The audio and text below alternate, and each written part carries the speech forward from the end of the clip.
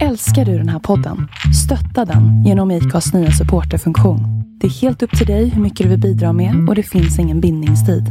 Klicka på länken i poddbeskrivningen för att visa din uppskattning och stötta podden.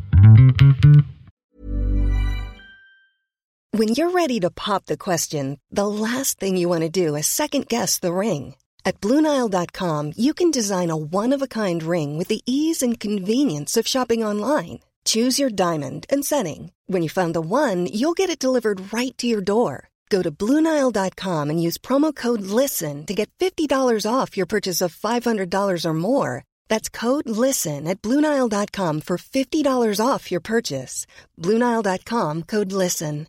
Quality sleep is essential. That's why the Sleep Number Smart Bed is designed for your ever-evolving sleep needs. Need a bed that's firmer or softer on either side? Helps you sleep at a comfortable temperature? Sleep Number Smart Beds let you individualize your comfort, so you sleep better together. JD Power ranks Sleep Number number 1 in customer satisfaction with mattresses purchased in-store. And now save 40% on the Sleep Number Limited Edition Smart Bed for a limited time. For JD Power 2023 award information, visit jdpower.com/awards.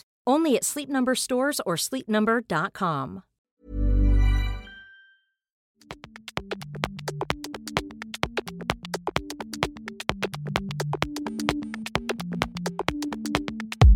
Den första gången som jag träffade Kristoffer Turdell var i Åre under Åre Sessions i våras, då han var med på en av de 2 frukostintervjuer som jag gjorde på Åre bageri. Då hade han precis brutit benet, men även vunnit Freeride World Tour. Jag heter Magnus Olmestad och det här är avsnitt 184 av podcasten Husky. Podcasten Husky spelas in i samarbete med Naturkompaniet. Mer information om det här avsnittet och om tidigare avsnitt hittar du på huskypodcast.com. Husky finns även på Facebook och Instagram. Hur är det här nu med var du bor någonstans? Nu bor jag i Stockholm. Men gör du det hela tiden? Ja, det gör jag väl. Men jag är kanske inte i Stockholm. Jag har inte räknat dagarna, men hela vintrarna är jag nästan borta och reser med skidåkning. Ja. Men när skaffade ni lägenheten?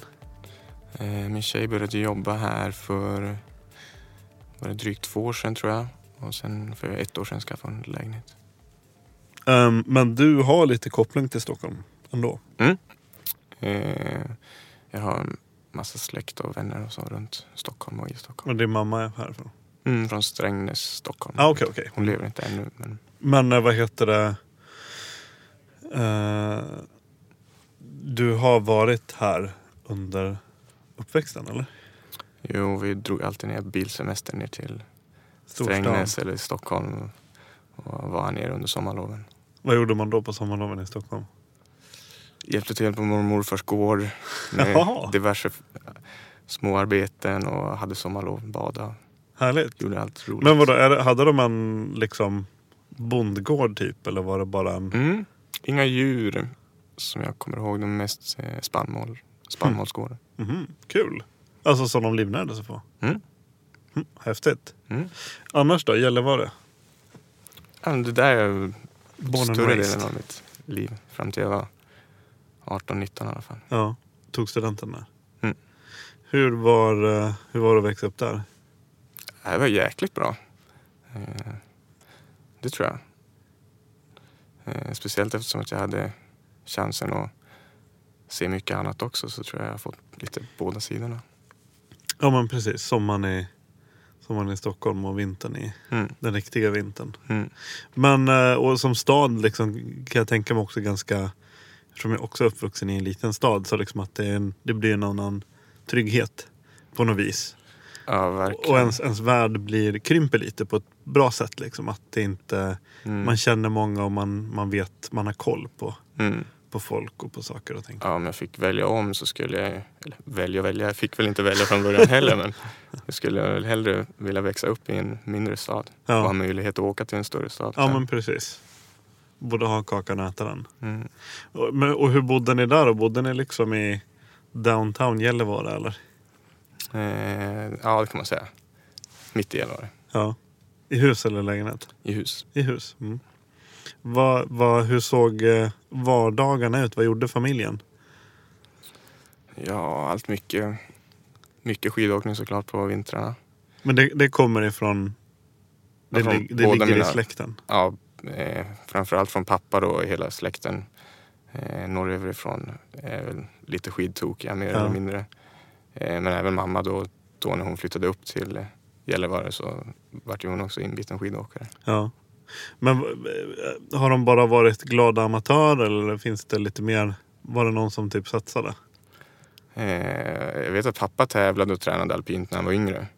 Men jag kommer inte ihåg hur länge tills han slutade. Men han var med i klubben och tränade och reste på tävlingar och så. Ja, slalomföräldrar. Så det var någonting som, jag har ju läst intervjuer med dig och du säger liksom att du har ju typ stått på skidor och sen du kunde gå i stort sett. Så det är i ditt fall är det ingen överdrift? Nej, jag har ganska dåligt minne, men så länge jag kommer ihåg så har jag skidor. Ja. Men, och vilken typ av, hur såg familjeskidåkningen ut? Var det liksom varje helg och egen stuga eller? Skidberget i Gällivare ligger så pass nära så det är bara 5 minuter bort. Så det var ju liksom... Efter skolan? Ja, efter skolan eller framförallt på helger. Efter skolan kanske det var kvällsträning eller kvällsåkning. Och sen på helgerna så var det som fritidsgården. Det här var innan man hade mobiltelefon och man ringde inte ens sina kompisar. Man åkte bara upp dit så träffade man sina kompisar där. Man visste var de var någonstans? Ja, precis. Och så körde du i klubb också? Ja, Gällivare sportklubb. Alpint. Portar? Tills jag började skidgymnasiet regionalt i Gällivare men hoppade väl av efter 2 år och gjorde klart vanliga gymnasiet. Varför hoppade du av? Jag var nog ganska less på hela tävlingsbiten. Intressant. Det känns som en liten röd tråd i svenska friåkare.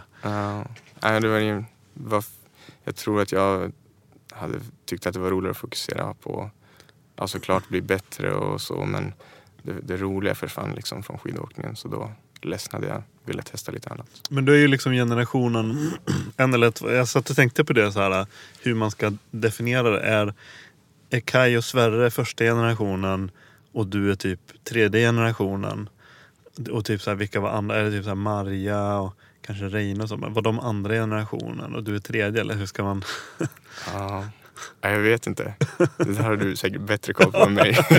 Men jag bara tänkte så här, det var ju så här, både för Kaj och Sverre så har de ju pratat om hur de blev så irriterade på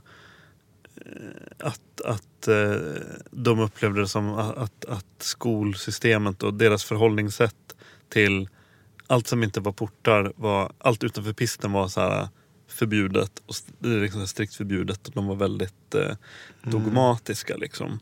Men hur upplevde du, var ni liksom, fick ni typ tillsägelser om ni åkte fritt? Var det väldigt hård disciplin eller hade de någon slags förlåtande liksom, att de kanske uppmuntrade det till? I mitt fall så tror jag det inte har varit så riktigt. Beroende på när man varit äldre upp mot gymnasieåren och så var det såklart seriöst att tränare förväntar sig att man satsade på det. Men såklart. Men jag har aldrig upplevt genom alpinkarriären att man inte fick åka fritt eller så, utan det var... Så länge det inte inkräktade på... Nej, precis. Man gjorde sina träningar, men sen så tvärtom så var man nästan uppmuntrad och de såg att det gav mer att vi drog ut direkt efter alpinträningen och hoppade eller körde fritt eller gjorde så, utan det har väl snarare känt att det har varit uppmuntrande till det. Men hur tävlade du då? Körde du liksom... Tävlade du bara i Sverige eller under gymnasietiden eller körde du även i europeiska? Jag körde FIS men inte nere i Europa. Jag var till Finland, Norge. Nej, det var bara Finland och Sverige och körde FIS. Körde ett SM i Sälen när jag var, tror jag, precis när jag fyllde 15-16. När man nu får vara med första gången. Kom typ sist. Det enda gången jag var i Sälen. Vilka grenar ställer du på? Det var nog slalom och storslalom. Jag åkte inte så mycket fart. Nej. Det var inte så mycket farttävlingar för mig. Men kände du liksom att du inte hade någon... Eller ja, det är klart att du hade talang, men... Jag tänker att många som jag pratar med är väldigt duktiga på det de gör då, såklart. Och att liksom...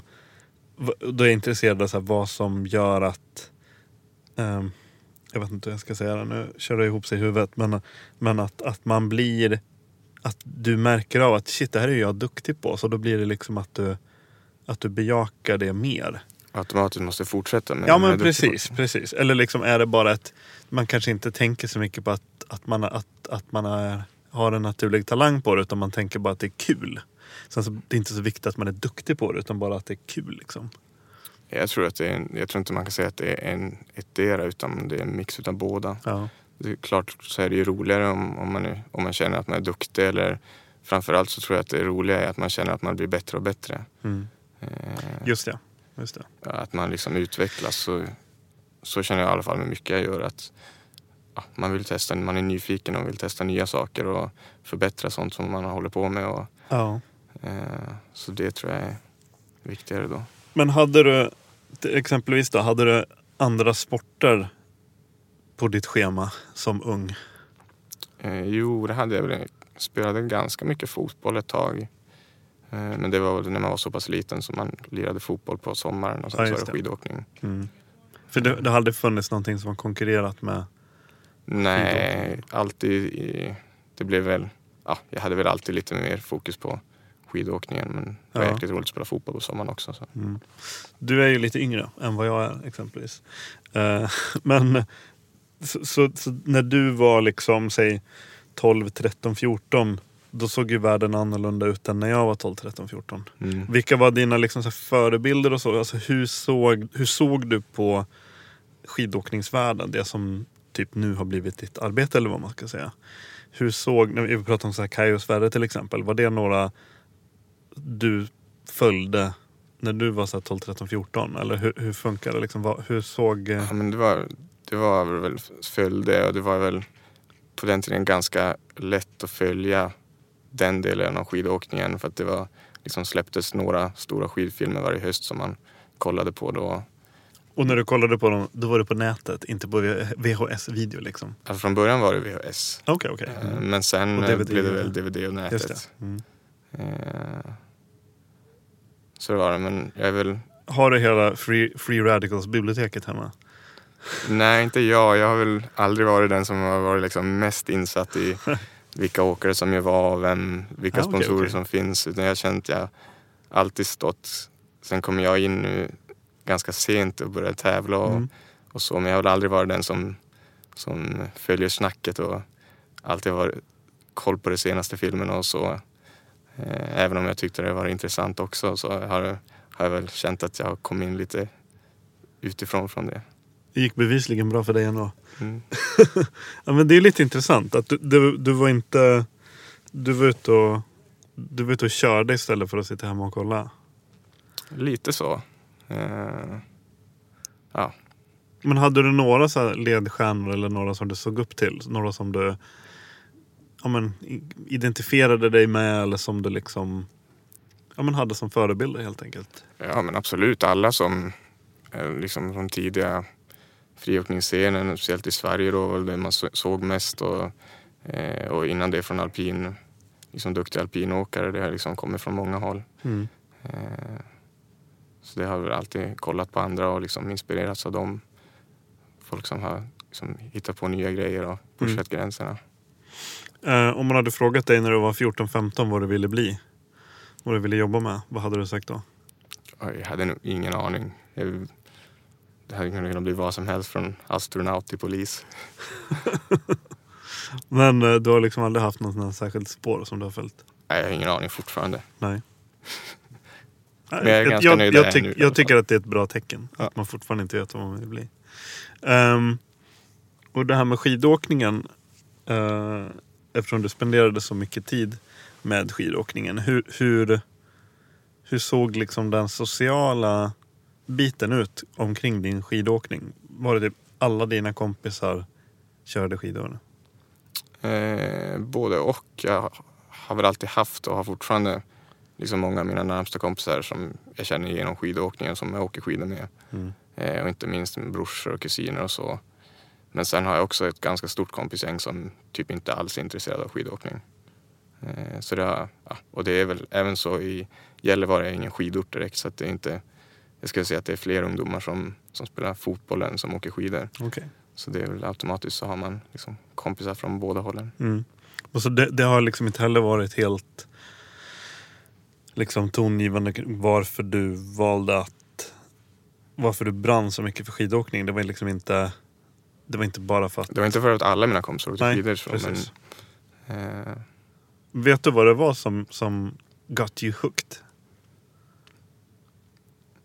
just med friåkningen var väl... från början har jag väl alltid åkt friåkning på sidan av alpin. Och alltid tyckt att det är minst lika roligare. Kanske lite roligare hela tiden. Och sen att få komma ifrån Sverige och Gällivare framförallt och upptäcka Alperna och nya berg och liksom, det öppnar sig upp så mycket mer.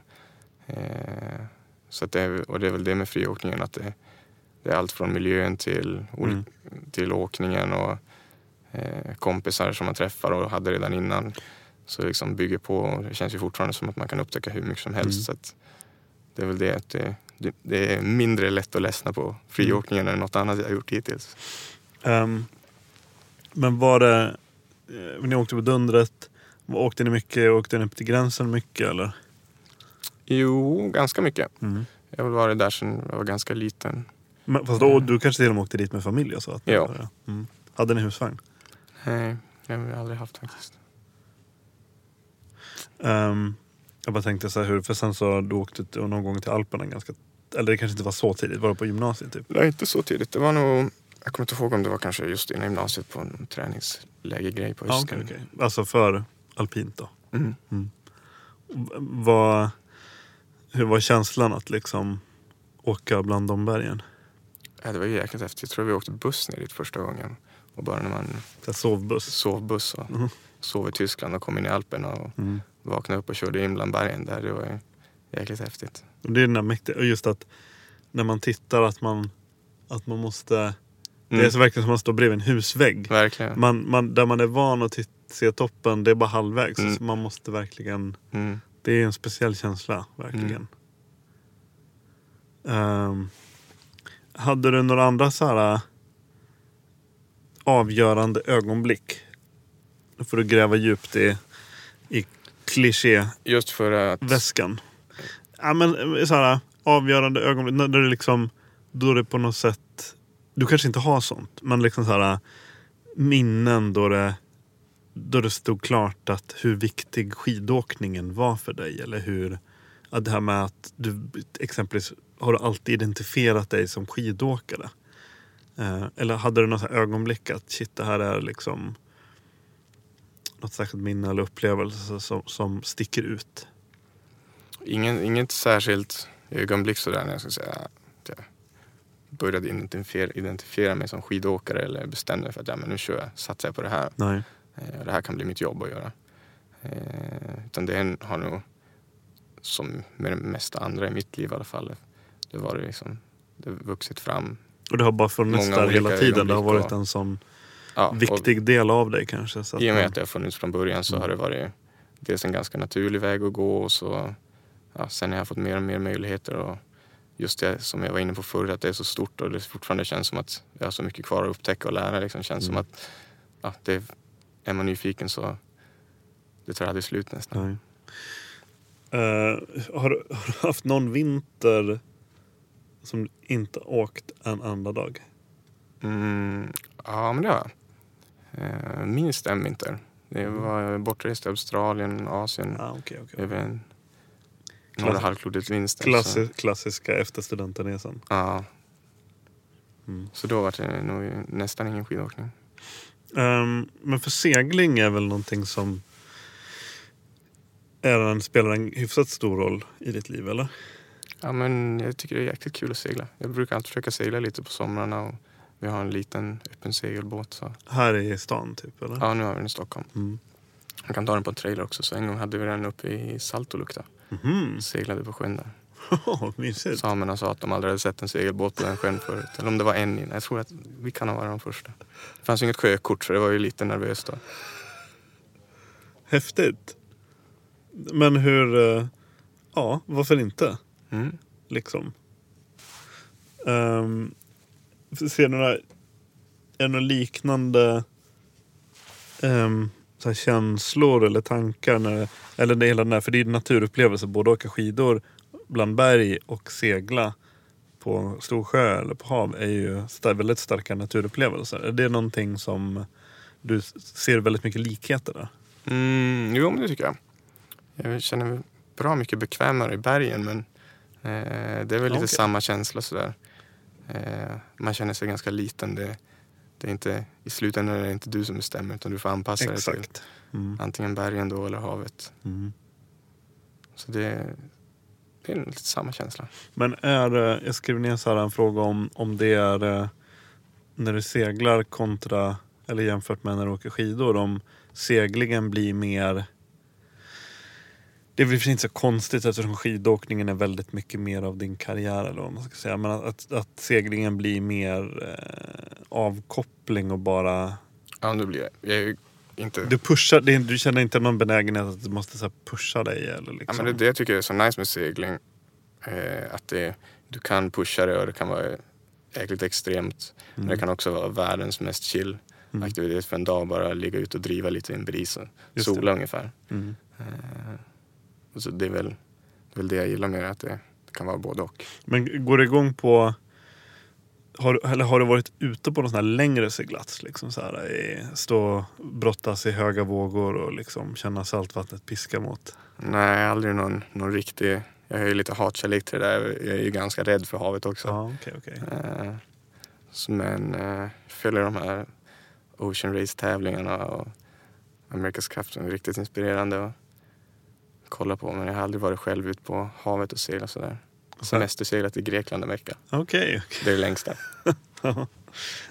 Så det är ingenting så här att man kommer inte se dig så här segla upp till Svalbard, Grönland och på så här episka ski and sail långresor?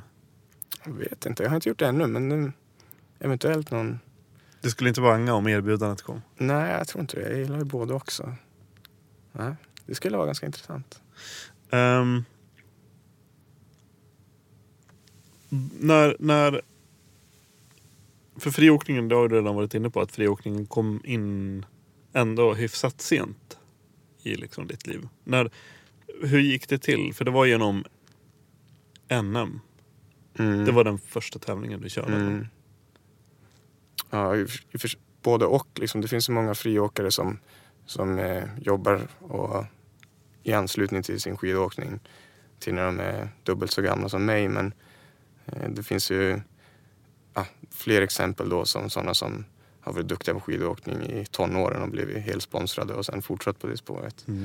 Men jag fick väl min första sponsor för, jag vet inte hur gammal jag var, men det kan ha varit 5-6 år sedan kanske. Så och då från där började det växa fram till att jag nu kan liksom ha det som jobb också och åka på heltid nästan. Så på så sätt så kom jag väl in i det lite senare än de flesta andra. Nu är det så här 14-åringar som sätter dubbla backflips på NM. Men det är också ja, precis. Hur gammal var du när du körde NM första gången? Det var nog 2011 tror jag var första gången. Så då borde jag ha varit 22 eller 23. 22 va? Hur hamnade du där?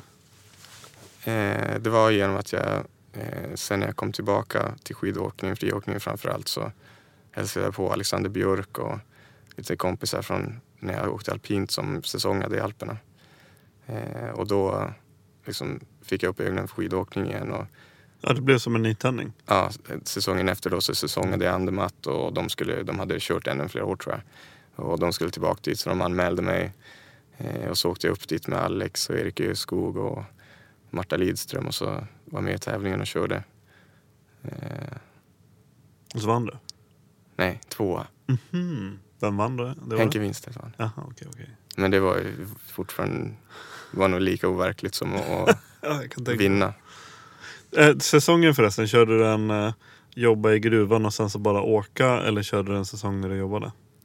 Jag har bara kört jobb sommar och höst och sen så har jag åkt skidor då vintermånaderna när jag har säsongat.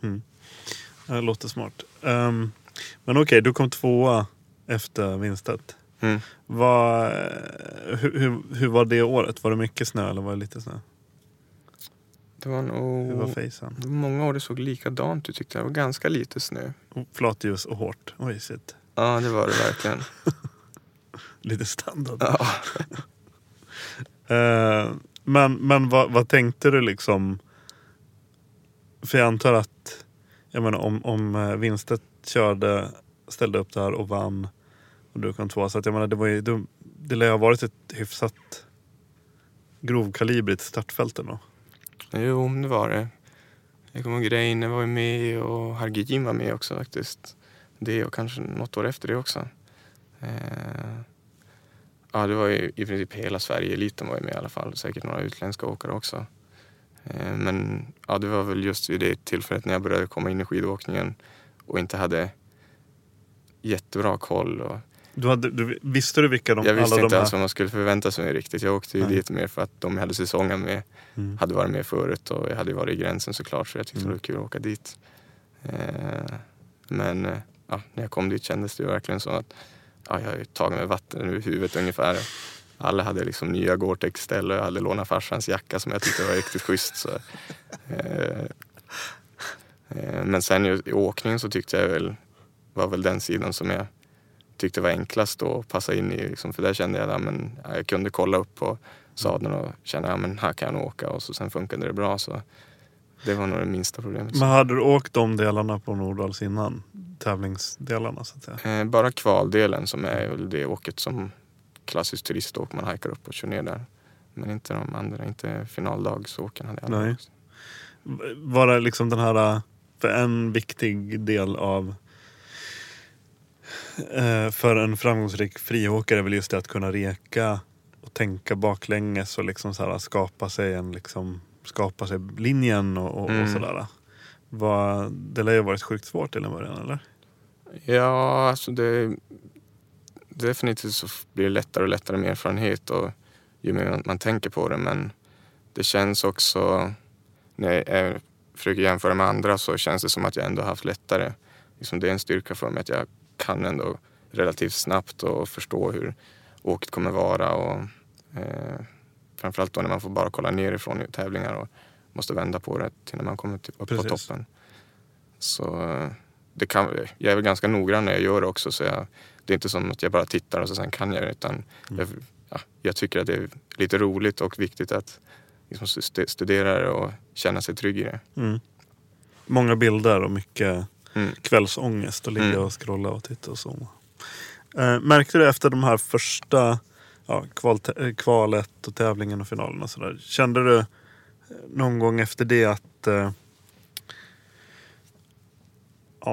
jag är väldigt duktig på de här delarna typ. Jag känner mig väldigt duktig på just hopp, eller jag känner mig väldigt duktig på det här eller det här? Eller var det bara, reflekterar du någonting över dina styrkor och svagheter? Jo, men det är väl klart att du gör. Och just åkningen har jag väl alltid känt, och åkningen och räkningen och så har jag väl alltid varit trygg med. Just det där att kunna bedöma, men det där klarar jag nog. Det där är liksom stort, men det ska inte vara något problem. Det fixar jag, och skidåkningen har oftast kommit ganska automatiskt, så att den har inte heller behövt tänka så mycket på. Utan då har det mer varit att länka ihop och bygga upp åk, vad som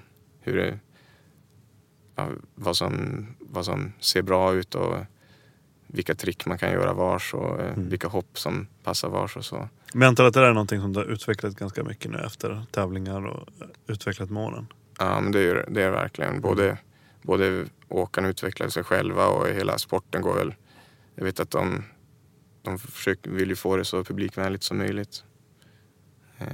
Och det är väl, jag vet inte, det är svårt för mig som är så insnöad på det, men jag kan ibland tänka mig att det måste vara jäkla svårt att förstå det utifrån om man knappt åker skidor själv, och vad håller de på med egentligen? Ja, nej men absolut. Och jag menar, och det är väl som till en viss gräns även om man är insatt. Jag menar, alla bedömningssporter har ju sina utmaningar liksom, och att det är svårt att få det publikvänligt. Sen så kan man ju tänka då att det är ju såklart att det är publikvänligt för att det är vackra miljöer och det är spektakulära saker ni gör. Så den biten är ganska lugnt. Sen så är det liksom så här, men varför var han så mycket bättre än han och så vidare liksom, och det är väl kanske då en utmaning och så. Men, vi kommer nog återvända och prata lite om så här, själva lite trender och utveckling och så. Men om vi ska gå tillbaka till efter den här första NM-tävlingen och du kom 2. Vad tänkte du då liksom? För då är det dessutom då precis i slutet av säsongen. Började du då tänka att men det här ska jag göra igen? Eller började du kika, men shit, det här var ju kul, så jag vill göra andra tävlingar? För det var inte då du fick startplatsen på, eller wildcardet till kvaltouren? Nej, då var jag väl egentligen inte så inne. Jag var inte jätteinsatt i hur allting funkade och så. Jag kollade väl på Free World Tour lite då och då när vi säsongade och så. Men det slutade väl med att jag gjorde någon till säsong i Alperna och så tävlade egentligen bara då på NM i några år i alla fall. Och du brukade vinna? Ja, efter något år. Jag kommer inte ihåg. Jag var kanske mitt 3:e år kanske. Jag vann första gången. Och den där vinsten gav dig då ett wildcard till slut? Ja, efter något år då så dels så tyckte jag visste inte riktigt om det var någonting att satsa på, men som systemet var uppbyggt så jag tror inte att jag hade kommit in på de tävlingar som jag kanske då var intresserad av att köra. Och det tippade aldrig liksom över att jag själv tog tag i det och började samla poäng för att kvala till världstouren. Men då efter något år igen så var det Reine som liksom kontaktade dem på Free World Tour och sa att jag tror ni ska ge den här killen en chans att köra en 4-stjärnig tävling direkt. Och så jag tror får vi se hur det går. Så då var det väl klart på hösten att jag skulle få göra det, så då bestämde jag mig för att satsa på det vintern 2015 och körde de 4-stjärniga kvaltävlingarna i Europa då.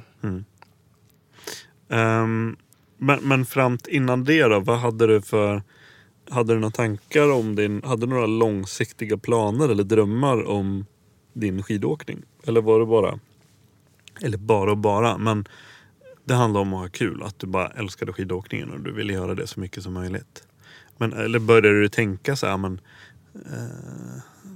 karriär och så här, jobb och framtid, eller fanns det inte på kartan? Ja, men det tänker väl alla på lite hur som helst, och även om man inte tänker då att direkt att jag kan bli skidproffs och kunna tjäna pengar på det, så måste man förhålla sig till det i livet. Alltid man måste jobba annars, som jag gjorde då.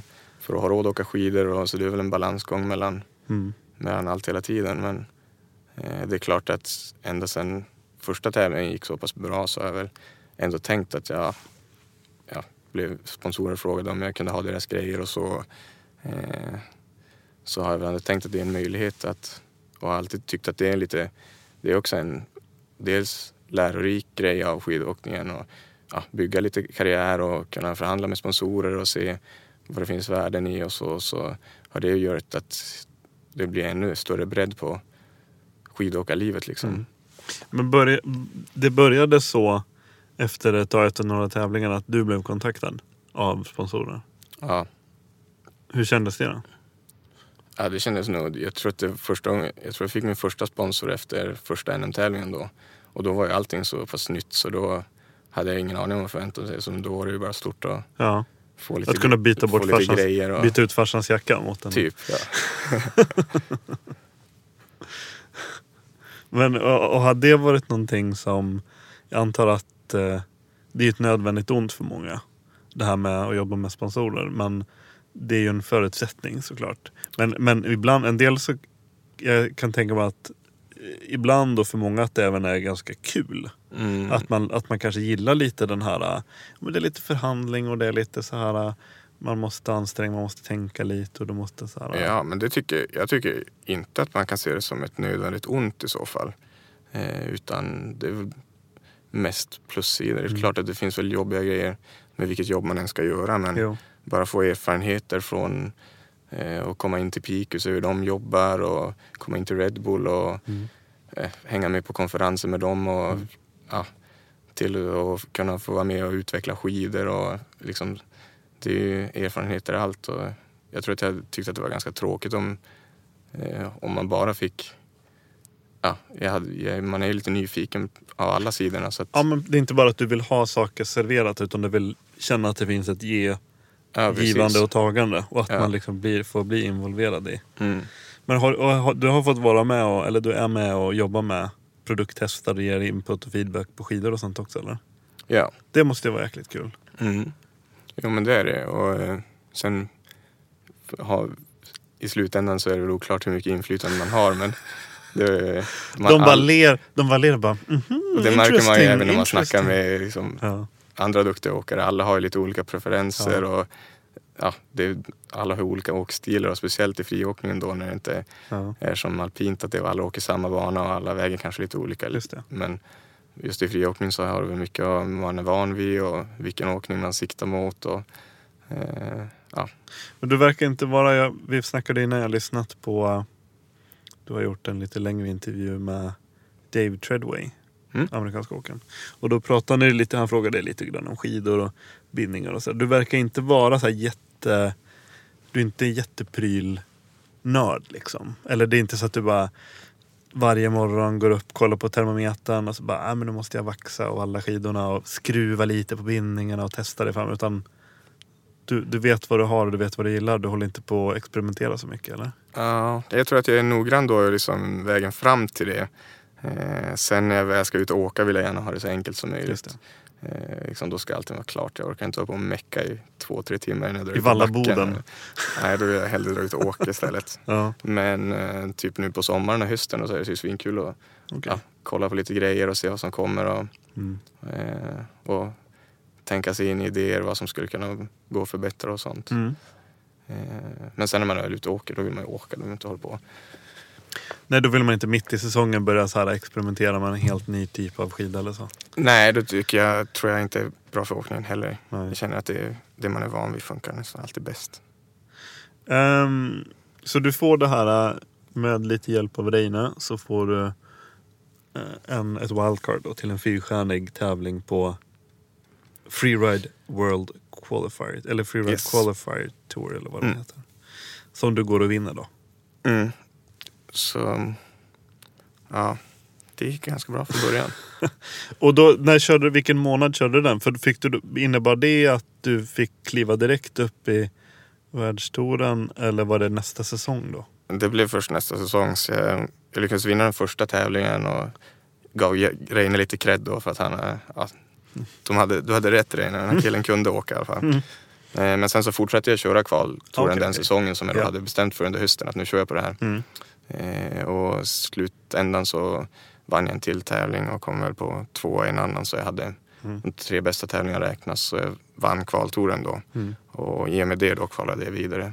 Så jag fick egentligen aldrig något wildcard till Freeride World Tour, utan då kvalade jag som vidare till nästa säsong.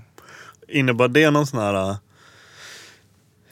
jag antar att då blev det blir ytterligare då blir du lite uppjackad för det här med sponsorer och samarbeten, att då var det kanske ändå lättare att få bättre deals och sådär, så att du kunde liksom kanske jobba mindre eller lägga mer fokus på kärnan liksom. Ja, men jag skulle inte säga att jag är... Nej, man blir kanske inte ekonomiskt oberoende eller liksom så. Men framförallt inte innan dess så har det väl mer varit att ta de här skidorna och med dem. Men i och med att jag själv la ner mer tid på det och fick mer uppmärksamhet med Freeride World Tour då, så började det väl handla om att man kunde göra det lite seriösare och få sponsorkontrakt och så. Hur var det att börja köra kvaltouren och riktiga Freeride World Tour? Blev du liksom, känner man sig hemma på en gång, eller blir det lite så här, som en ny typ av nerver?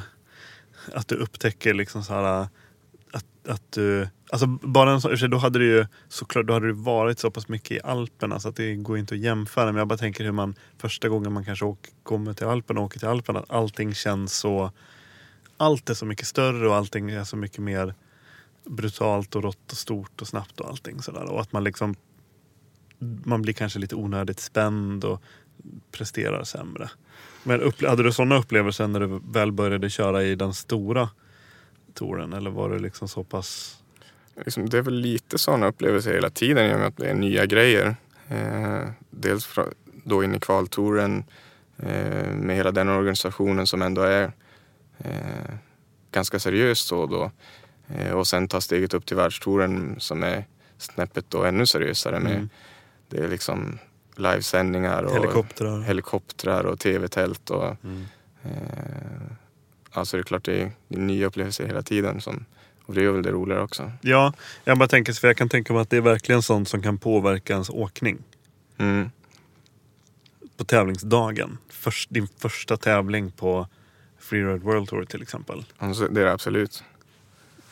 Jag kommer ihåg, jag tror att min första tävling så krånglade bindningen. Jag tror jag hade lämnat skidorna i bilen och så hade det varit kallt under natten. Och om bindningen hade varit ihop eller på något sätt så hade de fryst i alla fall. Så jag fick inte på mig skidorna på morgonen. Tuff start. Jag tänkte, fan, jag var hyfsat nervös redan innan det. Ja. Och tänkte, alltså krånglar det här nu. Ja. Jag hade dessutom bara med mig ett par skidor. Och Charlie Lyons som jag hade fått lyft med till tävlingen hade sagt, ska du verkligen bara ha med ett par skidor? Jag tar alltid 2. Ja, men det brukar funka med ett par, hade jag sagt. Och då på morgonen när det där hände tänkte jag, fan vad gör jag nu då? Men då visade det sig att det hade bara blivit is i bindningen. Så jag tog in dem och knäppte på av dem 20 gånger. Så till slut så funkade det som vanligt. Så. Men det är väl den typen av grejer man inte vill. Jag försöker alltid ha allting, rutinen inne och veta att grejerna funkar. Och så man kan koncentrera sig på tävlingen. Och det blir ju lättare och lättare såklart om man är van vid att det kommer vara en helikopter i ansiktet på dig när du står där i startgaten. Men koppla bort den bara och tänk på vad du har kollat på nerifrån och vad du ska göra istället. Men kommer du ihåg ditt första åket, första tävlingen? Hur var den känslan? Hur var känslan du hade i kroppen från det att de släppte iväg dig liksom? Det var sjukt nervöst.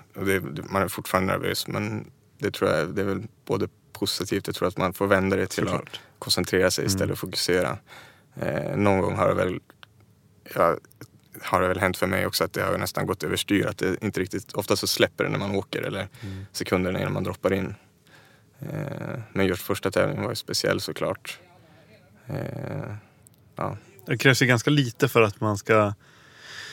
Alltså är man lite för stel och benen inte riktigt är med och du inte riktigt får in tempot så då kommer det inte funka. Nej, det finns ganska många orosmoment och liksom det gäller att kunna bara koppla bort och koncentrera sig på sin åkning och sitt åk. Så, Men de här mentala bitarna, det är någonting som du tycker är kul att jobba med eller är det bara att man måste jobba med det? Men är det någonting du aktivt har liksom bearbetat och liksom så här, jobba med så här mental träning och så här, visualisering bara för att liksom kunna försätta dig i rätt state of mind liksom? Ja, jag har aldrig jobbat så med det. Men kanske inte har behövt? Nej, om jag hade haft mer problem med det så hade jag kanske känt att jag hade behövt ta tag i det om jag ska hålla på med en sån här sport. Men jag har väl alltid känt att det har funkat ganska bra även om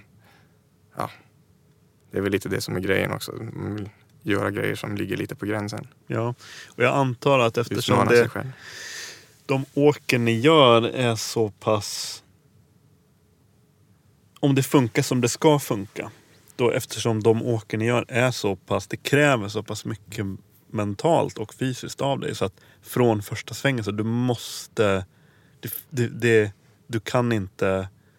Dina tankar kan inte börja sväva iväg till någonting annat för du måste vara så inne i ögonstunden liksom. Så att det kanske blåser ut ljudet från helikoptern och nervositeten. I alla fall om det funkar som det ska funka.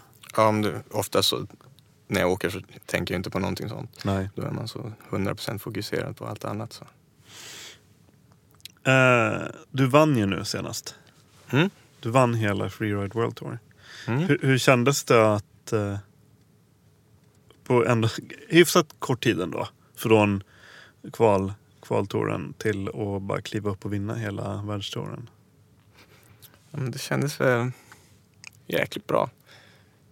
Du vet, man har liksom haft ett mål länge och ända sedan första tävlingen på Freeride World Tour då, som jag också lyckades vinna, så har jag känt att... Har du vann den första du... Ja. Bra start då. Jag är bra på starter. Men ända sedan då har jag väl förstått att du har potentialen liksom. Det här har jag potential och det går vägen i några fler tävlingar så kan jag ändå ranka mig bra. Och liksom slutgiltiga målet är väl att han lyckas få overall-titeln också. Så det känns skitskönt nu såklart. När man har tänkt på det i 3 år egentligen. Det är ju just den så, startfältet är ju så väldigt internationellt. Det är väl mest europeer, men några amerikaner och någon australiensare eller nyzeeländare kanske. Men det är ju en väldigt internationell bredd. Och du mäter det ju verkligen med några av de bästa i världen liksom. Så det måste ju ge en väldigt speciell känsla när du bara liksom... Ja, men det går att förklara bort det där. Det är en domarsport och alla har sina dagar. Ofta känns det som att det finns, om det är 20 herrar i startfältet så känns det som att vem som helst skulle kunna vinna. Om de får till sitt åk på sin dag så men där har väl bredden att jag har lyckats liksom vara så pass stabil i min åkning hjälpt till då att jag har lyckats stå på benen några fler gånger än många andra. Men det där är ju också intressant, den här liksom blandningen mellan kamratskap och alltså, för det är väl som jag har förstått det så är det en ganska tätt, såklart då. Det blir ju liksom en väldigt tät sammanhållning mellan ni som kör den här touren av många olika anledningar liksom. Ni reser runt på alla de här stoppen och det blir väl att ni åker mycket tillsammans och alla delar samma passion och så vidare. Men sen så när det väl är tävling så är det ju såklart, det är ju tävling, då är ju de dina konkurrenter liksom. Eller bevisligen har du inga problem med. men den här tävlingsinstinkten, ska du säga att du har en tävlingsinstinkt liksom, det här med att i konkurrens mot andra, eller är du, det är så här slitet uttryck, men är det liksom bara att du, nej men jag kör bara mot mig själv liksom? Jag tror jag har både och. Det är ju lättare att mäta sig mot andra, men jag gör det nog mycket för min egen skull. Jag skulle väl inte beskriva mig som en dålig förlorare direkt. Så jag har ingen problem med att... Du är ingen dålig förlorare för att du förlorar ju aldrig. Nej. Kan vara därför, jag vet inte. Men, var var vi? Nej, men just den här balansen. Gemenskapen eller balansen med tävling. Ja, men att tävla mot sina vänner liksom. Ja, men det har lite med liksom friåknings liksom livsstilen, att det är ganska gemen. Alla är där för att de gillar friåkning och jag tävlar väl inte bara för att jag älskar att tävla och vinna, utan det är väl både varit ett sätt att hänga med mina kompisar som åker skidor och har tävlat, och att utmana mig själv och utveckla min egen åkning. Att jag känner att jag behöver liksom, på tävling då pushar jag verkligen mig själv som jag kanske inte gör om jag bara drar ut och åker någonstans. Och just det att det är en domarsport och inte världens största sport, det är liksom inte så pass mycket pengar i det så att det blir bråk om sådana grejer. Nej, det är inte så golf. Så är det ganska avslappnad stämning. Och alla reser tillsammans till tävlingarna och träffas där och får vänta en vecka i väderfönster, och då åker man med varandra och liksom har roligt och tränar såklart och fokuserar på tävlingen. Men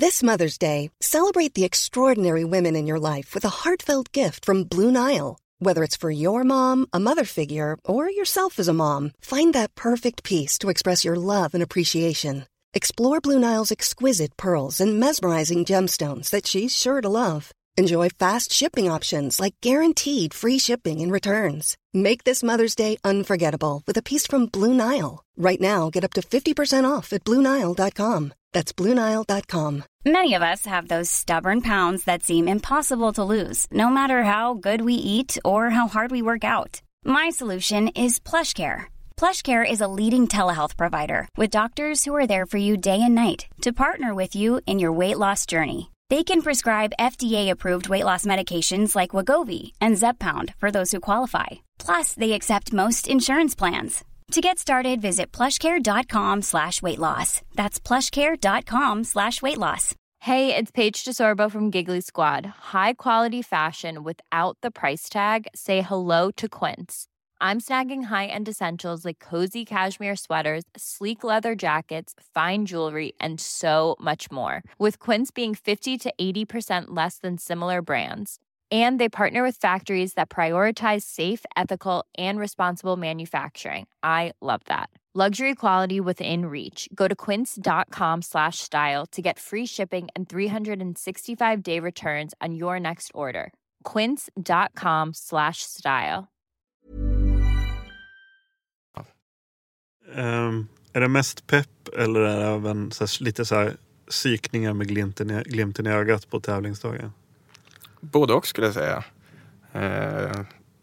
De flesta är ju ganska nervösa på tävlingsdagen. Generellt sett så hjälper man väl varandra. Jag kan ju tycka att det är ganska skönt att många gånger så ser det ut som att de andra är mer nervösa än vad jag känner mig. Och då kan man bli lite lugn själv också. Att, ja, fan, kolla på dem. De där står ju nästan och skakar. Då borde jag ändå... Jag känner mig inte så nervös så jag borde kunna klara det här.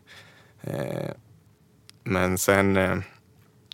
annars så är det... Ja, det är klart att man har... Jag rekar ofta med svenskarna och liksom kollar linjeval med dem och kommer med råd och försöker ta råd. Ja. Och där har ju Reine framförallt varit... Han har varit med så pass många år mer än mig och verkligen... Han har lite samma syn på räkningen och liksom gör det på samma sätt som jag. Så vi kan liksom snabbt bolla idéer med varandra och så. Annars kan man bolla med de andra också. Det är bara att det går så mycket snabbare på svenska och när man har lite samma tänk. Och det här med att sika varandra då? Ja, det är klart. Förekommer sånt? Ja, det är klart det förekommer. Men, är du bra på det eller gör du det aldrig? Nej, inte så ofta. Men det blir oftast lite med ironi och på skämt. Så är det mellan de flesta. Men finns det exempel på... Du behöver inte... Kanske inte någonting du har varit med om, men du kanske har hört om. Finns det tillfällen då någon liksom har gått lite liksom out of bounds? Att någon blir lite... Psykad ner? Ja, men liksom verkligen så här... Så bara, det där var riktigt opassande. Typ så här minuter innan började jag ställa massa frågor om bindningen och så här... Verkligen oschysst. Nej, inte som jag har varit med om. Det tror jag det kan få ganska... Ja, det gör man inte... Det kan få ganska allvarliga konsekvenser. Ja, men precis. För det där är väl kanske också någon sån här tanke som jag har, att eftersom det ändå... Ja, men det är inte bordtennis ni håller på med. Det finns ju en anledning till att det är så pass mycket säkerhet omkring. Och ni åker med skydd och ni åker med lavinutrustning och sådär. Så att det kanske medför väl förhoppningsvis också då att folk respekterar varandra på ett annat sätt. Liksom. Jo, men det gör det. Och det är väl hela livsstilen med... vara ute bland bergen, att det finns ju alltid ett säkerhetstänk och liksom det är grundpelaren för vad man håller på med. Sen, något sånt här, att man liksom håller på och skämtar och psykar ut folk om sånt här inte var med. Det är lite intressant, jag intervjuade Hans Olsson förut och vi pratade om det där också, just att det är kanske lite förvånande för många, men ändå liksom att det är stämningen när de så här mellan åkarna innan de ska köra typ så här Hanenkam eller så. Jag har alltid velat veta lite hur det är på alpinsidan på högsta nivå. Ja, vad är det för stämning? Du får lyssna på intervjun. Ja, men just att det är väldigt respektfullt, just för att alla vet vad det är som står på spel liksom. Det är verkligen men det de gör blir det misstag så kan det få så ödesdigra konsekvenser, så det är en väldigt de behandlar varandra väldigt respektfullt liksom. Och ifall det är någon som... Det är inte som fotboll. Nej, det är inte som fotboll. Inget är som fotboll. Nej, men just att men om det är någon som står över någon tävling och så här väljer att backa ut, så är det är inte så att de liksom håller på och bara trackar någon för det, utan det är ganska intressant, så det får du lyssna på. Sen är det ju alltid kul att lyssna på Hans.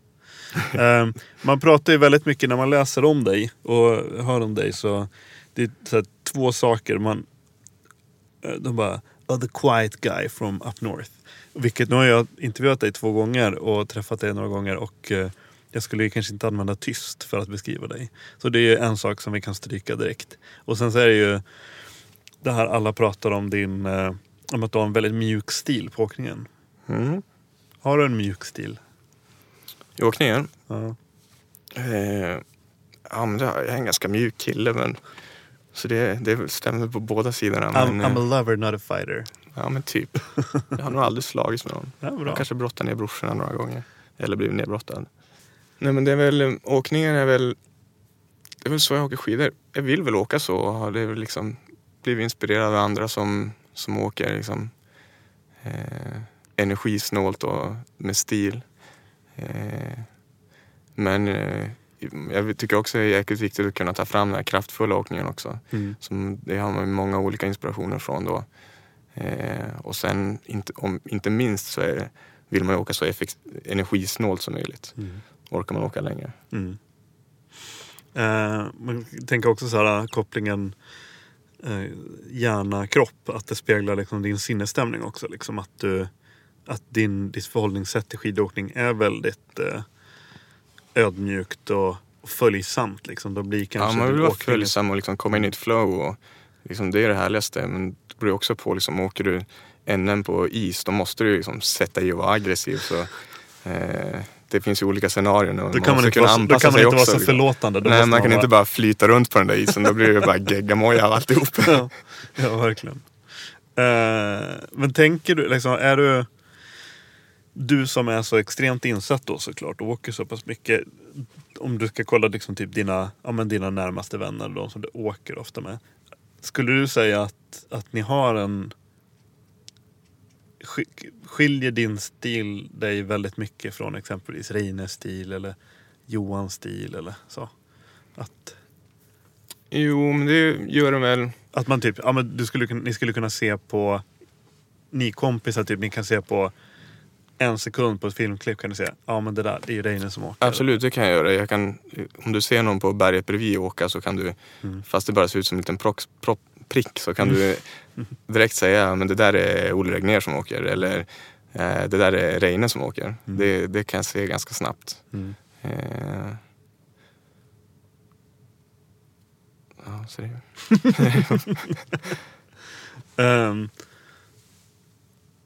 men den här stilen, hur länge har du haft den? Har den liksom funnits forever? Ja, men det tror jag var ända från alpinåkningen, att jag var med och lite så här mjuk tekniker än så aggressiv. Var det därför du kom sist i SM? Kan ha varit. Måste kanske en bra, jag tänker så här, hur Mattias Harginer ser ut innan start och efter målgång, att det är mycket, han utstrålar inte harmoni där. Det kanske är bättre när det är på tid alltså. Ja, men kanske. Ja. Nej, men just att det är liksom att det en bra portåkare måste vara, det är lite som en boxningsmatch nästan.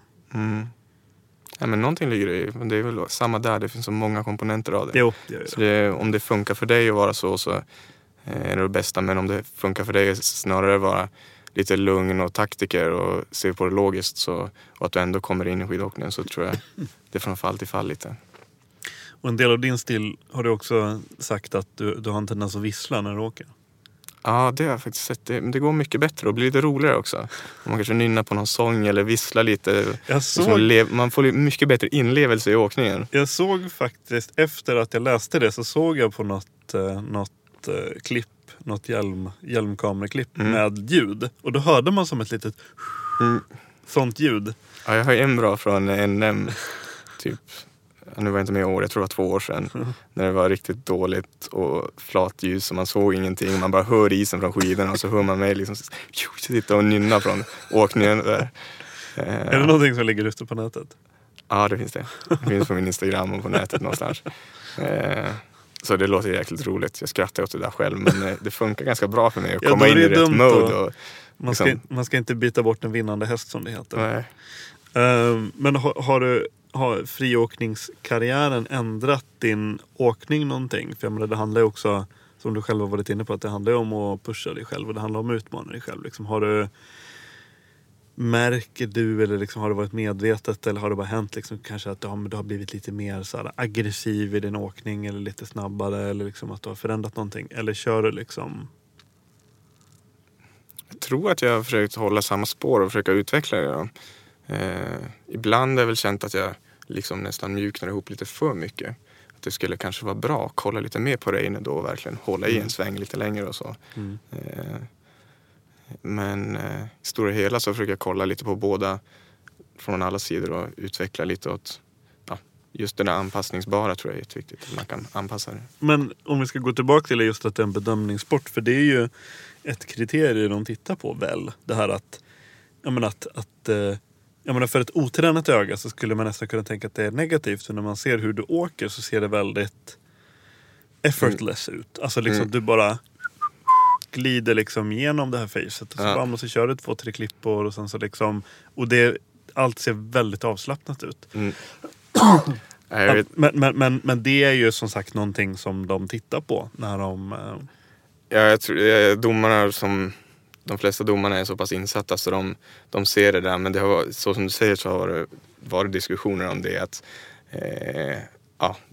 jämförbara grejer och så likadana åk nästan och någon som åker helt cleant och den bara flyter fram och den andra som viftar med armarna liksom ser ut som att det går dubbelt så snabbt. Men när de kollar på tiden kanske den som åkte smooth egentligen åkte 20 sekunder snabbare, men det var bara inte lika mycket som hände hela tiden och liksom grejer som flaxade omkring, så det har varit lite diskussion om det där, men själv känns det inte som att jag har haft något problem med det.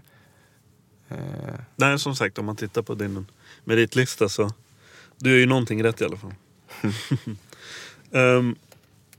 Just det glömde jag fråga. Vad är din tolkning av det här?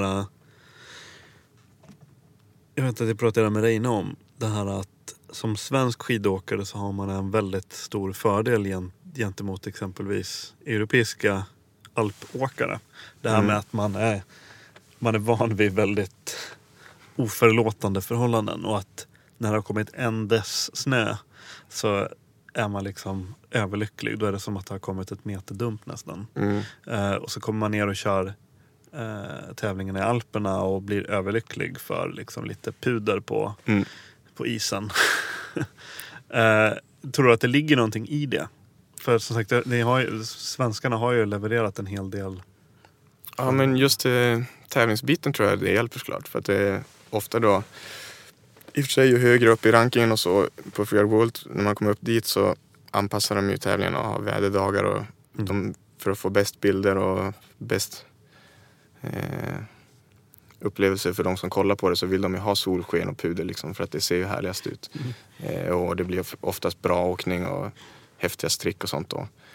Så då är det väl det blir påverkar mindre och mindre, men framförallt då i kvaltouren och på de här tävlingarna som körs på utsatt dag, och vare sig det är för sikt eller is, så då hjälper det självklart. Och sen din skidåkning förbättras nog bättre också och snabbare av att du kan åka liksom svårt underlag. Det är lättare att anpassa sig till mjukt än tvärtom. Men sen är det såklart lite det också att och kommer du till Japan då och liksom har bara åkt 1 meter puder 2 dagar i hela ditt liv, och så ska du tävla mot någon som har åkt det varje dag i hela vintrarna, så då har ju de lite fördel istället. Just det. Ja, det får man inte så mycket träning på i... Den här vintern i år då fick man träning på. Ja, faktiskt. Det var nästan bättre år än jag. Nej, men jag avbröt dig, du skulle säga någonting.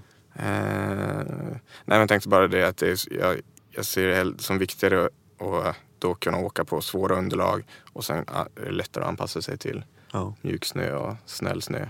Ja, det är ju lättare än tvärtom. Ja, precis. Så det är nog, i längden så är det en jättestor fördel. Det känns som ni hade lite otur den här säsongen med weather windows. Ja, faktiskt. Tycker Japan blev inställt, tror jag, eller? Jo, och det är väl generellt kanske lite otur. Året innan jag var där så var det bättre faktiskt, men det är ju inte många soldagar i Japan, och det finns jättekola face och berg där, men de är ju då ovanför trägränsen, och är det inte blå himmel så går det inte att köra av siktskäl och säkerhetsskäl. Så det är också ganska optimistiskt att försöka arrangera en tävling där. Så det är väl från båda hållen. Men vi ska ju tillbaka dit nu igen. Så. Och det är samma tid på, det är tidigt på säsongen? Ja, i slutet på januari. Det är samma som förra året. Bättre lycka detta år. Finns det några, vad ska man säga, karaktärsdrag, om du ska kolla på de som är framgångsrika friåkare? Finns det några så här karaktärsdrag hos dem som du tror att man bör ha som framgångsrika åkare, förstår du?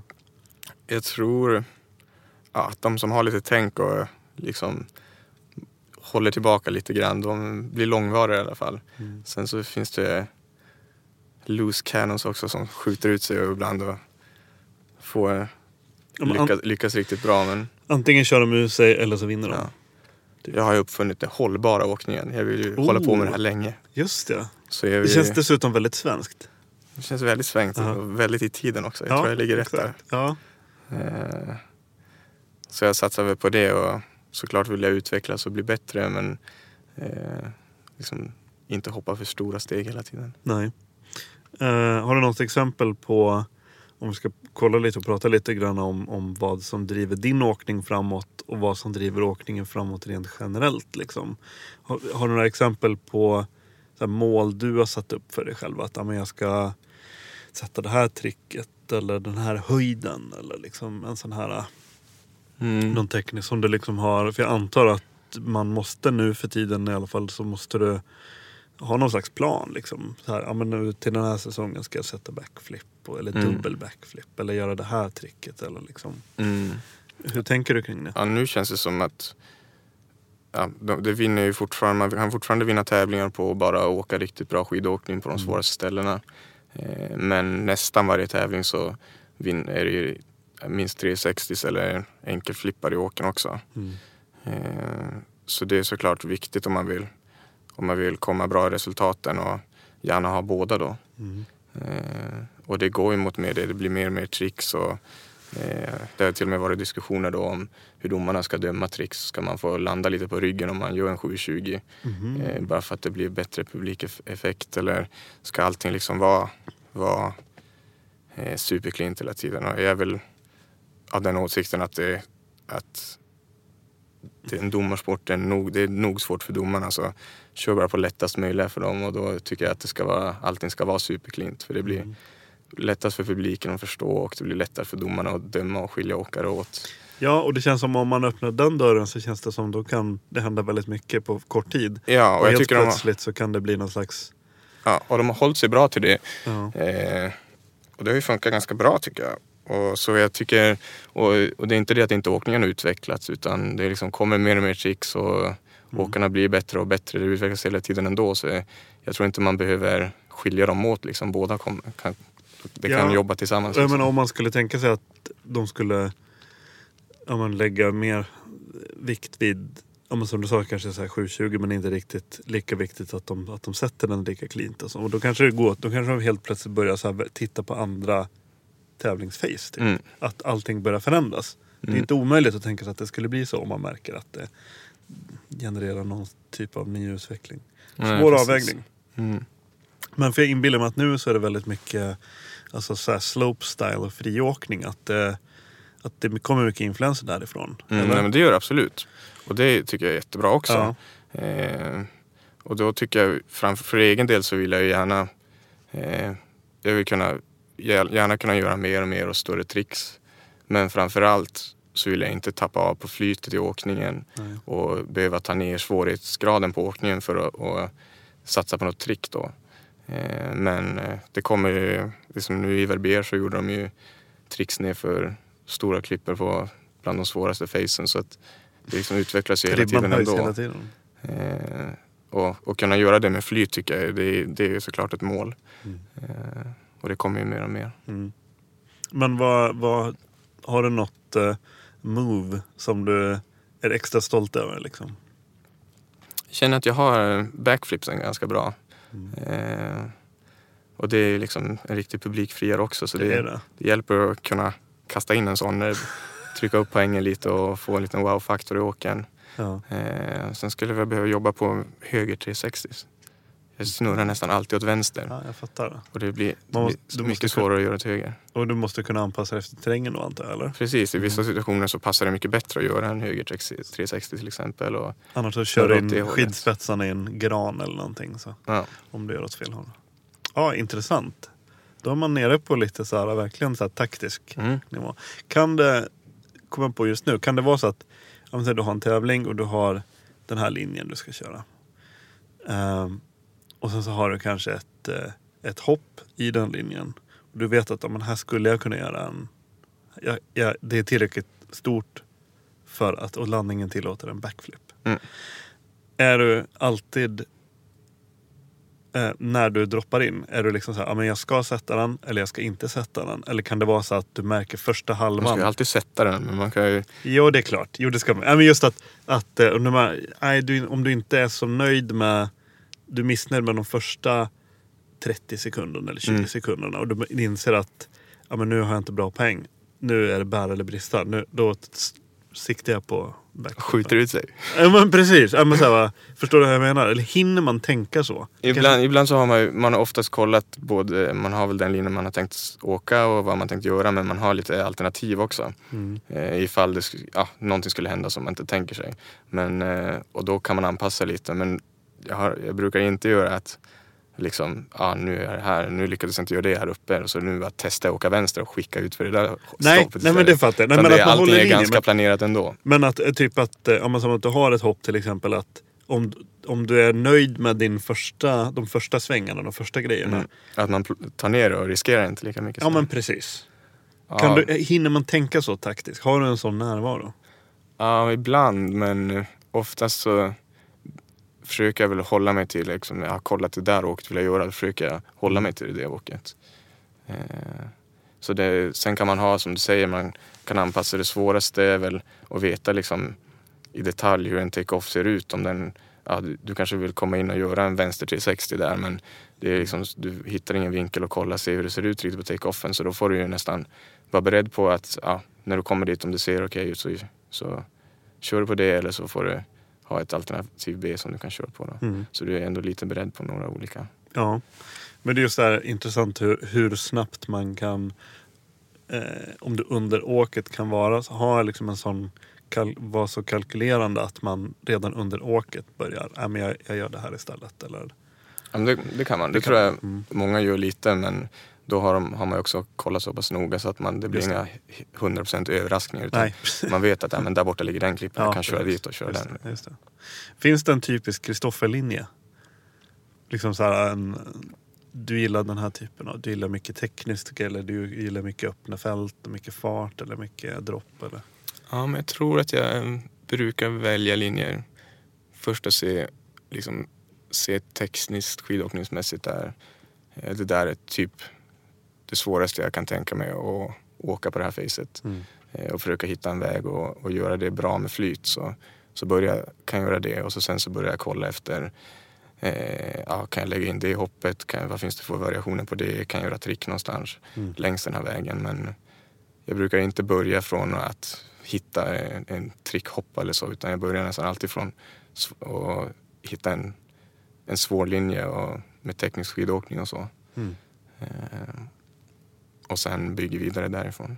Det måste vara en jäkla skillnad, jag menar, som om man kör i Alaska exempelvis, som jag antar att det är väl där ni har mest fallhöjd liksom, flest meter liksom, jämfört med exempelvis Riksgränsen. Det är väldigt kort sträcka som man vill kanske klämma in en del på. Men på andra då har du kanske liksom, men du kan kosta på det, du kan ligga och bara cruisa i 40 sekunder och byta lite riktning till nästa parti liksom. Ja, men det är skillnad. Det blir lite stressigare på mindre face, för det är svårare att sticka ut ju mindre det är. För det är flera som kommer köra samma sak. Ja, just det. Alla kör kajklibban. Så då spelar det större roll den som gör det lite bättre tekniskt sett, eller har någon liten variation som inte de andra gjorde. Så det gäller mer att tänka på lite mer taktik på det sättet. Jag tror att det är liksom avancera på alla olika, man tar det från bedömningskriterier, så liksom man ser inte så ofta att någon stannar i åken. Flytet blir bättre och bättre för alla åkare i alla startfälten då. Och liksom det blir kraftfullare teknisk åkning också, fler och fler som ger sig på det, och inte minst då liksom trickutvecklingen som framförallt Marcus Eder som kom in förra året, och Craig Murray som är ung från Nya Zeeland också, och liksom skickade 2 360 på Bäck till Ross. Så det är liksom, och det kommer nog komma ännu mer i år. Nu ska ju Tanner Hall vara med också. Så, och han har väl mer eller mindre gått ut och sagt att han ska liksom slänga inverterade grejer på varje tävling. Det är det som gäller. Så det ska ju bli jävligt kul att se hur det slutar. Just det tänkte jag också på. om man kollar på de som körde nu den senaste säsongen och de som kör nu, vad kommer, finns det någon särskild bakgrund som är vanlig? För att jag inbillar mig att tills för några år sedan så var det mest vanligt att folk var så att säga bara duktiga åkare, liksom friåkare, kanske inte hade kört särskilt mycket, kanske inte hade kört portar ens eller någonting. Medan det känns som ganska många svenska åkare har en alpin bakgrund, i alla fall upp till kanske gymnasie, så att man har en sån grund, en sån bas, eller att man har kört puckelt kanske, så här, som Jackie Pacer till exempel eller någon. Eller Evelina och så. Men nu då kommer det folk ifrån slopestyle-världen som har liksom så tävlat på hög nivå men som tar steget över till friåkning, eller? Jag tror att på svenska sidan så har nästan alla åkt alpint eller puckel. Precis. Jag vet inte hur det är med liksom nordamerikanerna. Det är väl lite blandat, känns det som. Inte riktigt lika koncentrerat som i Sverige då. Men och generellt sett så tror jag har det inte alltid varit lite så att de som har hållit på med mer trickåkning och slopestyle, när de har av någon anledning inte riktigt liksom fortsatt med det, så har de kunnat gå över lite mot friåkningen och filmandet istället. Så är det kanske. Och då kanske nu också att de i och med att Fred World Tour har vuxit och så, att de får lite intresse av det också. Ja, det vore ju konstigt annars. För vi har redan varit inne på att det inte är världens mest säkra och skyddade värld, den här friåkningsvärlden liksom. Eller ens inte ens tävlingsmomenten då. Hur tänker du, hur har du tänkt och hur tänker du kring, men det sker olyckor, det sker dödsfall liksom, ibland i din närhet och ibland liksom vänner och vänners vänner, och nu den här säsongen det var någon guide som omkom dagarna innan någon tävling i säkerhetsarbete liksom, så här. Vad på det facet där ni skulle köra så? Det är ju verkligen speciellt på så sätt att jag tror att det blir mycket för att friåkningsvärlden och den är så pass liten så att det kommer ganska nära på sådär. Och det är ju alla medvetna om också. Men det är ju samtidigt så är de flesta gör ju det för att de tycker att det vara ute bland bergen och leva lite så här är typ det bästa de kan tänka sig att göra av sitt liv just nu. Så att och den insikten gör väl att det är ändå lite accepterat med riskerna och så. Men samtidigt så tävlingsbiten ser väl jag också som ett sätt att minimera riskerna. Jag skulle säga att det är mer riskfyllt att ge sig ut ensam i bergen. Och i och med tävlingen så är det ändå en hyfsat kontrollerad. Ja, det är någon som har rekat där du ska åka och det finns hjälp nära till hands. Ja, det finns hjälp nära till hands så du har tid på dig och reka linjer. Om man bortser från det faktum att det är så 30-40 meters klippor och så. Men det är vad man gör såklart. Så. Ja, och vem som helst släpps ju inte igenom porten så att säga. Nej, precis. Det är som ändå ett nät du måste komma in. Så det är inte bara att man kastar sig ut. Utan det är mycket jobb bakom också. Men du har aldrig haft någon egen upplevelse, antingen direkt att du har varit nära någon farlig situation eller att du har någon person nära dig har blivit drabbad, som att du har stannat upp och ifrågasatt vad du håller på med? Jo, det är klart man har ifrågasatt och liksom har det i åtanke hela tiden. Och även om jag liksom personligen har varit ganska skonad från att hamna i en jätteallvarlig situation, så har jag varit med om vänner som har skadat sig och i närheten av laviner bland annat och så. Men på det stora hela så har jag väl varit ganska skonad från det. Ja, alltså det blir ju på något sätt, man kan inte, jag antar att det är ett val som man gör ganska långt bak i tiden, att du skulle liksom inte fortsatt med detta om du inte riktigt visste vad som, man har ganska bra känsla för vad som står på spel och vad belöningen är och vad risken är liksom. Och så handlar det om, i slutändan så är det var och en måste bli lite på samma sätt som man är lite blind inifrån då och kanske bara man har alla de positiva sakerna att jämföra med och väga med, så ser det säkert konstigt ut utifrån om man inte riktigt har varit i bergen och man förstår inte riskerna riktigt och inte belöningarna heller då. Så det är liksom det finns väl ett mellanting där någonstans. Men det är jättebra att det kommer upp och att det diskuteras och att det hela tiden går fram. Det finns ju oändligt mycket att lära sig och det kommer alltifrån tekniska hjälpmedel. Och det är liksom många organisationer som jobbar och förespråkar för bättre säkerhet och så. Ja, men absolut. Men är det någonting som du själv är intresserad av på så vis att du utbildar dig? För jag antar att ni får väl ut vissa så här kurser? Vi får utbildning genom världstouren. Så säsongen börjar alltid med att vi har möte med guiderna och gör utbildningarna, och de samarbetar med ISTA som försöker ta fram en standard för att liksom synliggöra och lättare tillgängliggöra utbildning för gemene man också.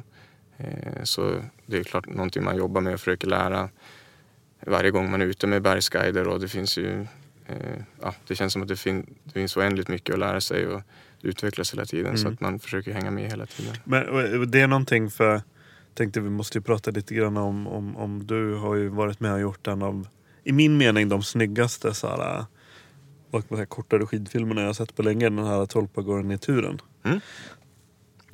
Den typen av turer kräver ju, det är lite såhär, det är lite rep och det är lite stegjärn och så vidare. Är det någonting som du liksom vill lära dig mer om? Just alpinismdelen och klättringsgrejer så. Någonting som du är intresserad av? Jo, det är det väl. Det är det absolut. Och därifrån har jag väl mer kört att jag har sportklättrat lite utomhus och lärt mig av kompisar lite den vägen. Jag som inte hållit på med det jättemycket annars. Men jag tycker det är kul att kunna ta sig igenom och bygga ett snöankare och fira ner sig i en ränna som är svårtillgänglig annars. Så blir det spännande att kunna få tillgång till New York och så. För den här Tolpagården i turen såg ju helt magisk ut. Ja, men det var det verkligen. Vi hade lite tur i oturen och svinkallt, men vi hade bara några dagar och lyckades. Så det är inte mer än en timme sol i slutet på november uppe i Kebnekaise. Så det var i november till och med? Ja. Och fjällstationen var ju stängd och så och bara ta sig upp dit. Ni tog skoter från Nikka då, eller? Ja, Nikkaluokta. Ja. Så då, först så fick jag hjälp av Marit som var föreståndare där och köra upp och kolla om skoterspåret var framkomligt överhuvudtaget. Och helgen innan vi åkte dit och filmade. Jag vet att Marit brukar lyssna faktiskt. Du får passa på att hälsa. Ja, hon är grym. Vi hade riktigt kul när vi körde upp dit. Det var jäkla jobb. Jag började med att trampa ner. Den dag var det nog under minus 20, kanske minus 23. Och jag trampade ner i en bäck som inte riktigt var frusen redan efter typ en halvtimme. Tänkte att nu fan, den här foten kommer inte må bra det här. Men då hade min kompis med sig extra sockar och satte ner en plastpåse i stöveln och så körde vi vidare. Men var det där ett projekt som ni bara kom på själva och som det var en kompisgrej och sen så pratade med lite sponsorer som var intresserade av att kunna vara med? Nej, men precis. Och jag har varit där flera gånger på våren innan. Kört samma tur då, eller? Turat på Tolpagården och där i närheten och varit på fjällstationen. Och då kom jag på att vi har turat i Stora Sjöfallet annars i början på vintern och vet att det kan vara, har man tur med snön så kan det vara riktigt fint. Och då såg jag att det skulle snöa mycket och det kunde vara tillfällen att gå, men det var lite si och så om vi skulle kunna ta oss dit upp mot Kebnekaise. Men då... Fast snön och ljuset snön såg ju superfin ut. Ja, det var helt super. Och det är just att det ligger som en gryta och rännar i åket, så det var inte så mycket snö, men mycket för den årstiden då, och den som hade blåst in och var orörd då i grytan och rännan, så det var superbra åkning. Och det är ju så här, Tolpagården är ju på något sätt, det brukar folk säga att det är en av fjällvärldens vackraste. Ja, det är jäkligt häftigt. Det ser fantastiskt ut. Bra utsikt över Kebnekaise också. Och fotograf Emrik jublade över ljusförhållanden, kan jag tänka. Ja, han var nog jätteglad. Han skulle nog vilja haft lite längre tid på sig. Det var bara en timme, och för då är ju solen bara uppe lite så symboliskt. Ja, du ser den just över horisonten och sen går den ner, så kolsvart när vi började och kolsvart när vi kom hem. Men och det är inte så långt, eller det var inte så många minuter ni behövde på er för att bränna ner, antar jag.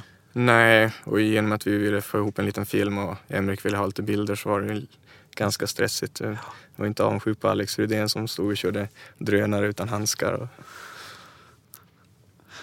Ja, men vilket härligt projekt. Är det någonting som du skulle vilja jobba mer med? Den typen av så här filmprojekt? Men jo, verkligen. Det var dels lärorikt och jäkligt roligt när man liksom planerar någonting och ser fram emot att göra någonting och så går det i lås och när vi dessutom fick så himla bra åkning och det blev ett schysst resultat också. Så. Och det är allt från börja då på hösten till att kolla hur man ska lyckas genomföra det och sen prata med de som har bäst lokalkännedom och superhur att vi fick hjälpa Marit och sen pratade med guiden uppe i Abiska vad de trodde om snöförhållandena och hur vindriktningarna har legat och göra turbeskrivningar och planera allting. Mycket kartor och anteckningar. Kartor är det bästa som finns. Härligt. När började din säsong? Liksom? När började du jobba? Har du redan börjat jobba inför 18-19 säsongen? Skidsäsongen? Ja, om man kan kalla det jag gör för ett jobb så är det är väl lite jobb hela tiden, året runt.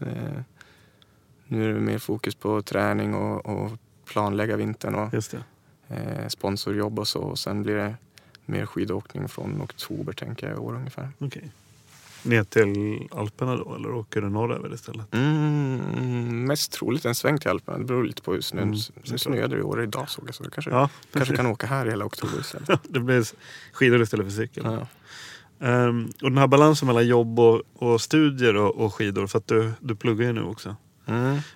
Nationalekonomi har ni haft tenta i sådär? Ja, jag har kört nu senare åren att jag har pluggat lite på sommar och höst. Men får se om jag lyckas kombinera ihop det till en examen inom några år eller vad det blir av det. Är det liksom en del av den här hållbar skidåkning-konceptet att du ska liksom ha någonting att fall back på? Ja, men dels det så det ligger väl det lite i bakhuvudet. Men sen är det väl också att man är liksom nyfiken och man vill inte vara för enkelspårig. Man vill lära sig nya grejer också. Man vill hänga med i nyheterna? Typ. Ja, men det är det bästa som finns. Ibland känns det dock i och för sig som att man inte orkar. Man vill inte... När allting bara ser mörkt ut. Då vill man inte följa med i nyheterna. Jag gillar ju positiva nyheter. Ja, precis. Hur tänker du nu kring kommande säsong då? Vad är planen? Vinna igen? Ja, men tävlingsmålet är ju definitivt att försöka vinna igen. Det hade såklart varit... Så jag minns att det kändes på NM också. Liksom, första gången jag vann så var man riktigt osäker året efter. Liksom, kan jag verkligen göra det här? Alltså, om jag vinner igen då kan man ändå ta lite cred för att jag har ändå vunnit 2 gånger. Då är man på toppen. Och det är väl lite så nu också. Bevisa för sig själv fortfarande att man hänger med. Och nu är det var så här, inte bara en engångsgrej. Nu är det ju den som de andra jämför sig med också. Ja, precis. Bra för utvecklingen också. Och för senast vi träffades eller inte senast vi träffades, men senast vi gjorde en liten inspelning, det var ju uppe i Åre. Och då gick du på kryckor. Och vad var det som hände? Det var du åkte bara en sån här transportsträcka typ, eller? Ja. Jag bröt benet, en kompressionsfraktur just under knät det heter tibiaplatå.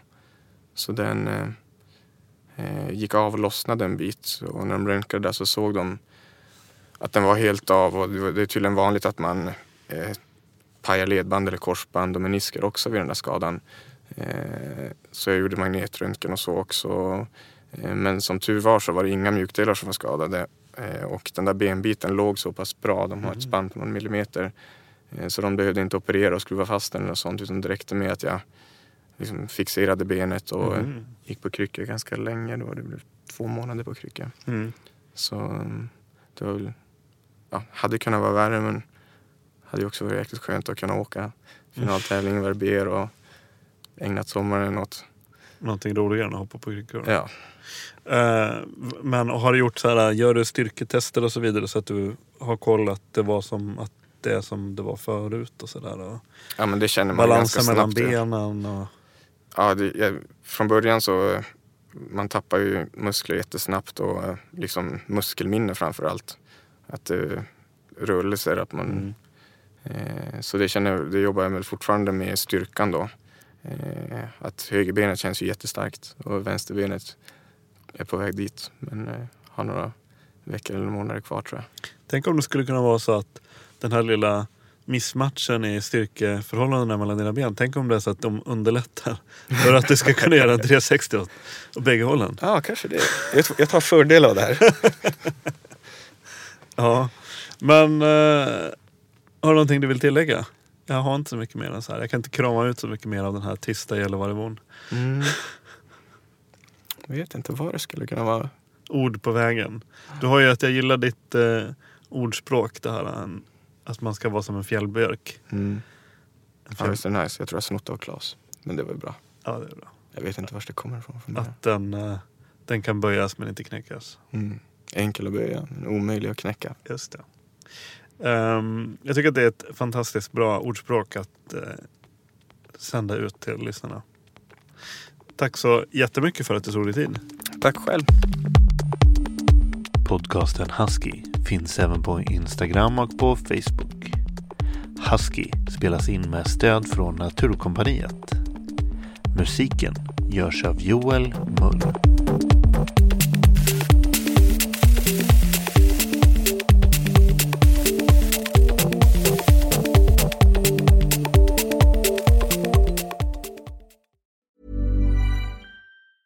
Planning for your next trip? Elevate your travel style with Quince. Quince has all the jet-setting essentials you'll want for your next getaway, like European linen, premium luggage options, buttery soft Italian leather bags, and so much more. And is all priced at 50 to 80% less than similar brands. Plus, Quince only works with factories that use safe and ethical manufacturing practices. Pack your bags with high-quality essentials you'll be wearing for vacations to come with Quince. Go to quince.com/pack for free shipping and 365-day returns.